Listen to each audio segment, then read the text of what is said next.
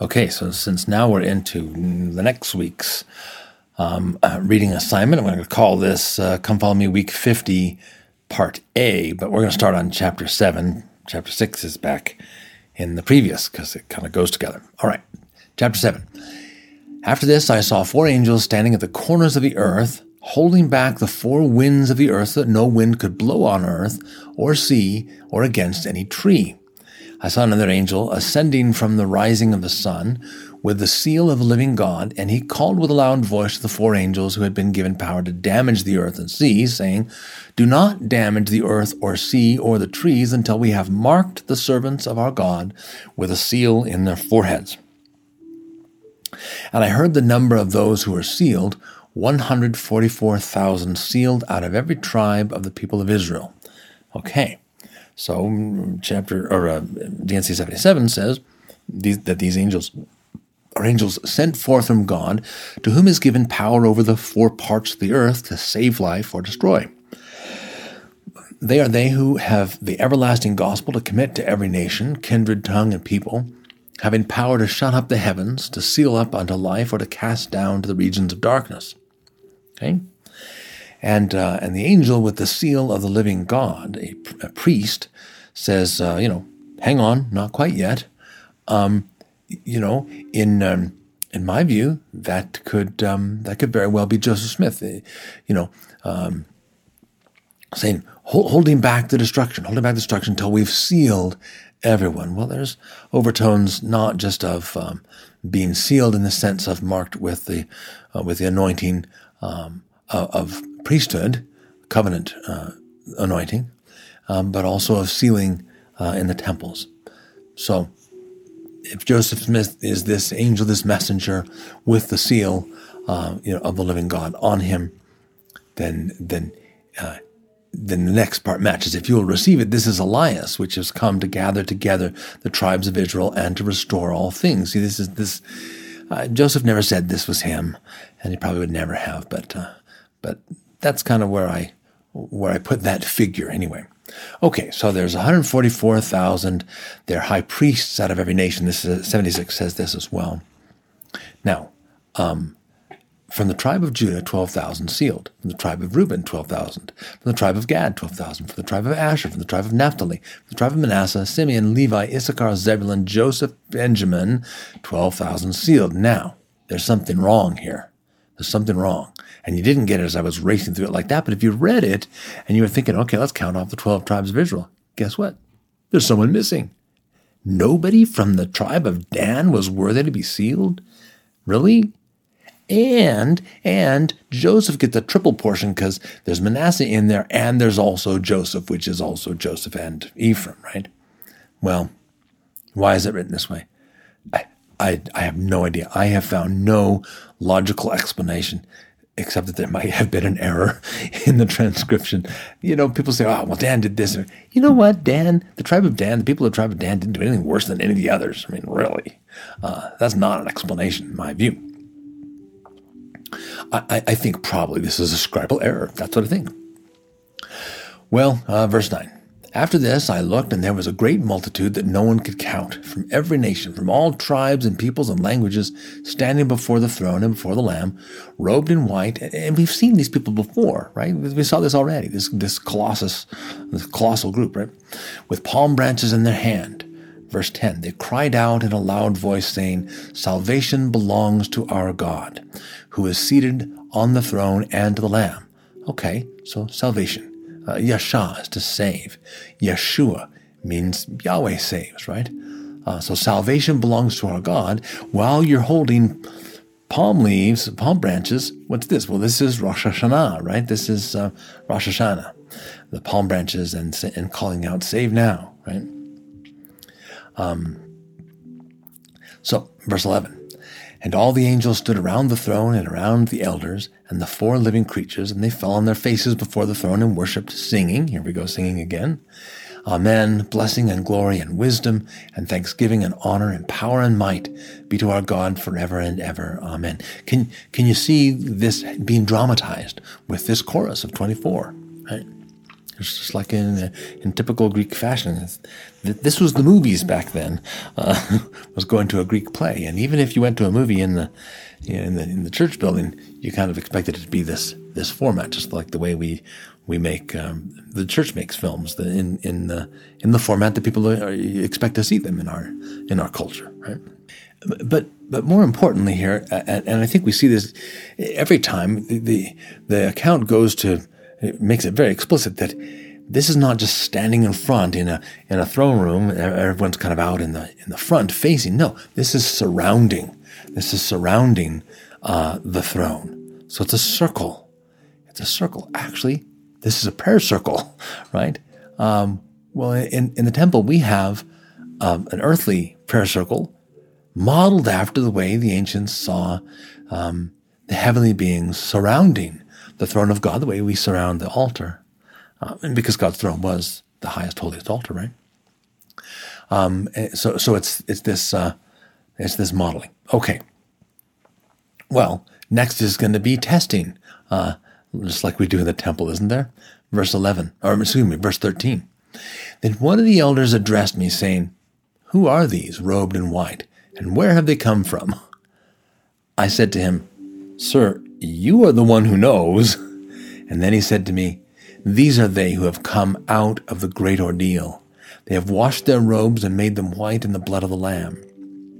For this reason they are before the throne of God and worship him day and night within his temple. And the one who is seated on the throne will shelter them. They will hunger no more and thirst no more. The sun will not strike them, nor any scorching heat. For the Lamb at the center of the throne will be their shepherd, and he will guide them to springs of the water of life. And God will wipe away every tear from their eyes." See, this is a combination of Isaiah's promise and of Psalm 23, being led to the waters of life. Where does that happen? Where do the waters of life issue from? Well, from the throne of God, from the tree of life, which are co-located. In some ancient images, the throne is within the tree, and then of course the waters issue out from there. So they'll be led there at the time when there's no more suffering. Right? Chapter 8. When the Lamb broke the seventh seal, there was silence in heaven for about half an hour. Well, why would there be silence? Number one, this was mandatory. There was mandatory silence while the incense was being offered, and we're going to see that this is going to happen here in a second. So John the Baptist's dad was offering incense, and the people were outside in silence, waiting, praying, right? And then, waiting an extra long time. Right? So it's that sort of thing. Verse 2, "And I saw the seven angels who stand before God, and seven trumpets were given to them." Trumpets are just going to say, listen up. It's how you give commands in war. It's to call people's attention, to call people to assemble and things like this is what trumpets are for. But they're not going to sound the trumpets. They just have the trumpets. Before that happens, we get verse 3. "Another angel with a golden censer came and stood at the altar. He was given a great quantity of incense to offer with the prayers of all the saints on the golden altar that is before the throne. And the smoke of the incense with the prayers of the saints rose before God from the hand of the angel." Now this is fascinating because, this is like the Day of Atonement, where they actually bring the incense into the Holy of Holies and make a big cloud of smoke over the the throne of God, the mercy seat, so that they don't die. This is what the Lord told Moses. Don't just have Aaron and his sons come in there anytime willy-nilly. And when they do come in, when it's appointed, make sure they make a big old cloud of incense, or they will die. Why? Because the cloud of incense, that cloud of glory, is what protects you from the lethal presence of God. This is what comes out in the book of Moses, right? Where Moses says, "Well, yeah, of course I would have died, but I was able to withstand it because God's glory was on me." And then when Satan comes, he's like, "Hey, I can stand here and talk to you, and there's no glory on me." So there's a big difference. I can tell the difference between you and him, right? So that's what the incense is for. But why? why does the smoke of the incense rise before God from the hand of the angel? Why the hand? Well, because incense spoons that you offered incense they were called hands. And in fact, they were often in the shape of a hand or engraved with a hand. In fact, it was a hand in the shape of a cup, a cupping shape, right? Malayad is to fill the hand, specifically with incense, to consecrate the sons of Aaron and his sons. What happened? Well, they held out their hand in a cupped shape, the shape of an incense spoon, or the thing that was to receive the offering of incense, and then they had incense put into their hand, so that they were now. This is the way they consecrate. This is the word for consecrate. Consecrate Aaron and his sons as a priest. Well, that means fill their cupped hand with incense, right? That's what this means in the law of Moses. So the angel's there holding the incense in his hand, because they can do that. We have to have, kind of a gold spoon or a bronze spoon, right, to do that. But the angel can hold it in his hand. And this is consecration. Verse 5. Then the angel took the censer and filled it with fire from the altar and threw it on the earth. And there were peals of thunder, rumblings, flashes of lightning, and an earthquake. All right, where do we stand here now? The contract, the covenant or plan, the ketubah, has been opened. And by the way, you have to get all 7 seals off before anything can really be read or enacted, right? You have to unlock all the 7 seals. You can't open the thing. Now, Joseph Smith may have seen this a little differently. He saw the seals as eras or 1,000-year periods of the earth's existence. And it seems like, I can't be sure about this, but it seems like maybe he was seeing these happen as they went, and then the 7 trumpet blasts were the preparing and finishing of his work in the beginning of the 7th 1,000 years, the preparing on the way before the time of his coming. That's from 77. Now, I'm going to suggest, though, that these are the fall of the creation, the fall, or some scholars refer to it as a decreation. There's different ways of seeing this, and So go with me on this for a bit and see if you think that this is a decreation or a fall. Starting on verse 6. Now the 7 angels who had the 7 trumpets made ready to blow them. The first angel blew his trumpet, and there came hail and fire mixed with blood, and they were hurled to the earth, and 1/3 of the earth was burned up, and 1/3 of the trees were burned up, and all green grass was burned up. Now, I think usefully, some scholars suggest that the actual agents of these destructions are humanity, right? Why? Well, because the ancients knew all about deforestation, right? To smelt 100 talents of silver, for example, you had to burn 20 square miles of forest. It takes that much heat energy, right? Verse 8. The second angel blew his trumpet, and something like a great mountain burning with fire was thrown into the sea. Early Christians thought that this was Vesuvius in retribution for the persecutions that Rome had heaped on the early Christians. Who knows? Verse 9.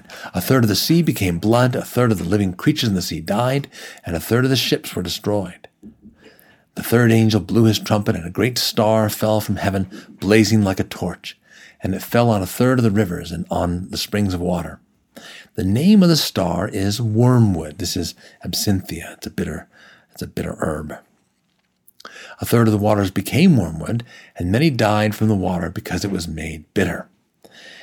And this is another reason for thinking that this section is meant to represent the fall, because we're, again, for the multiple times, we're recapping the war in heaven here, fallen angels that then precipitate the fall of humanity. And especially if you're looking at First Enoch, you see that it's the fallen angels that come and corrupt humankind and get the destruction rolling here. Verse 12. The fourth trumpet blew his angel, and 1/3 of the sun was struck, and 1/3 of the moon, 1/3 of the stars. So here we have the stars falling, so the sun and the moon and the stars are all being darkened by about 30%. So the world is a gloomier place than it would have otherwise been.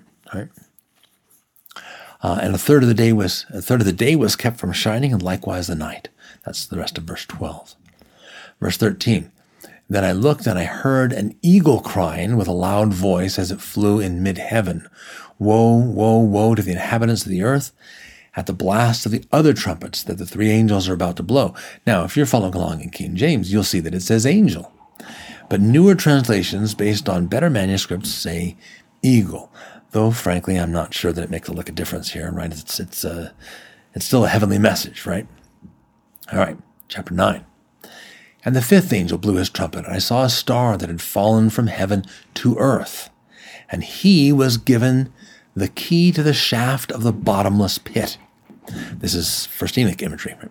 Verse 2, he opened the shaft of the bottomless pit, and from the shaft rose smoke like the smoke of a great furnace, and the sun and the air were darkened, and with the smoke from the shaft.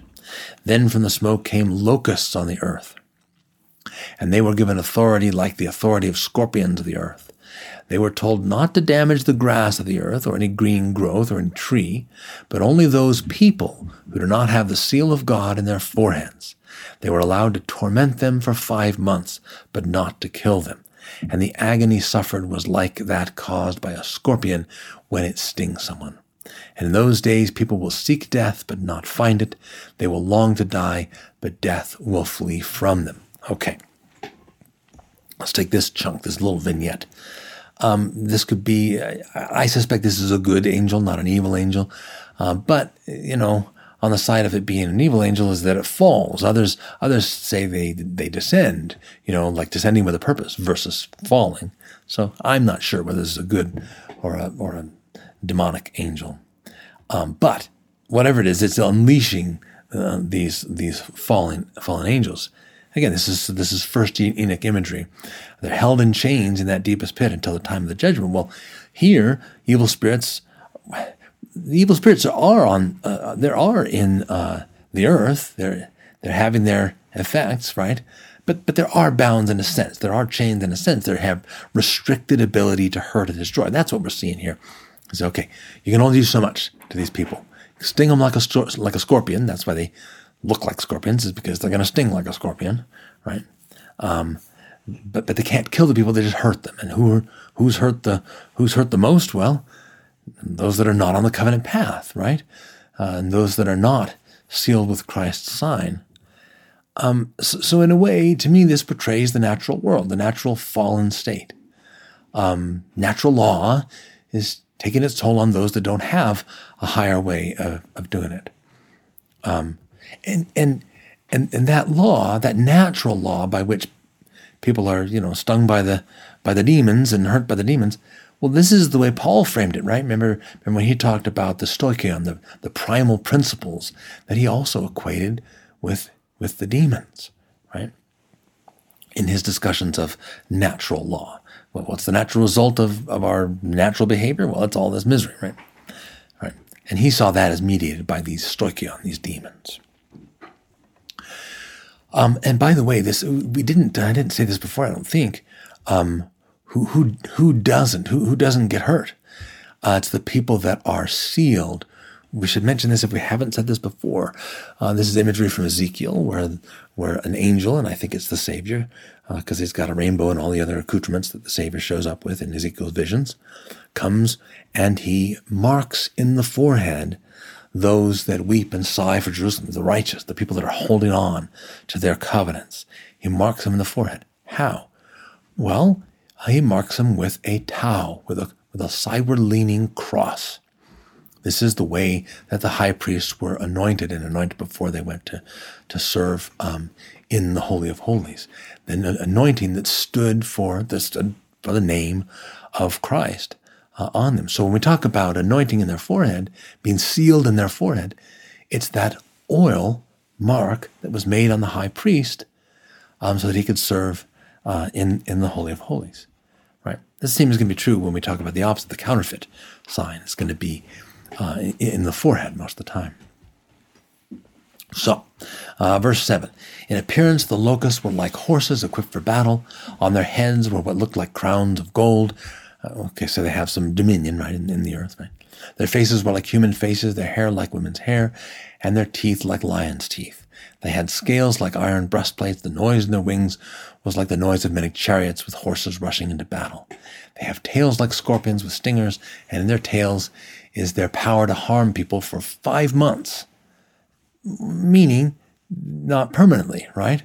What they do to us here is not final. Okay, it's torture. but it's not final. They're crowns. Why? Because they're emissaries of the God of this world.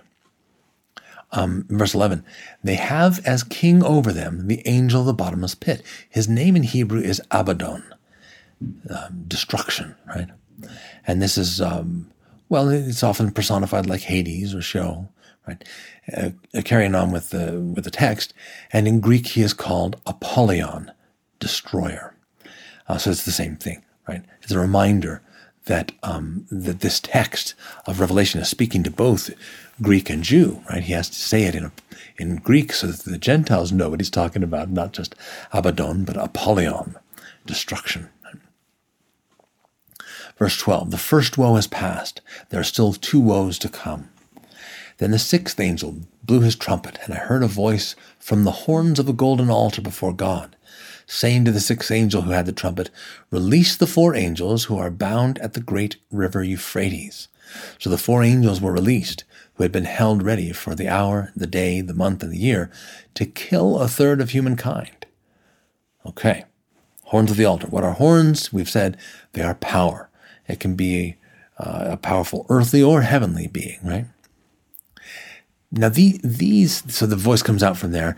The angels are holding back. They're holding back the river Euphrates. Now, what does that mean? Well, Isaiah, when he had prophesied to King Ahaz, that he was going to be overrun, he used the Euphrates as the flooding waters of the Euphrates as a metaphor for the waters of chaos, the Tehom, the waters of chaos that existed before creation could be accomplished, that had to be held back with a firmament, right? A firm thing, a strong thing to hold back the waters above and beneath, right?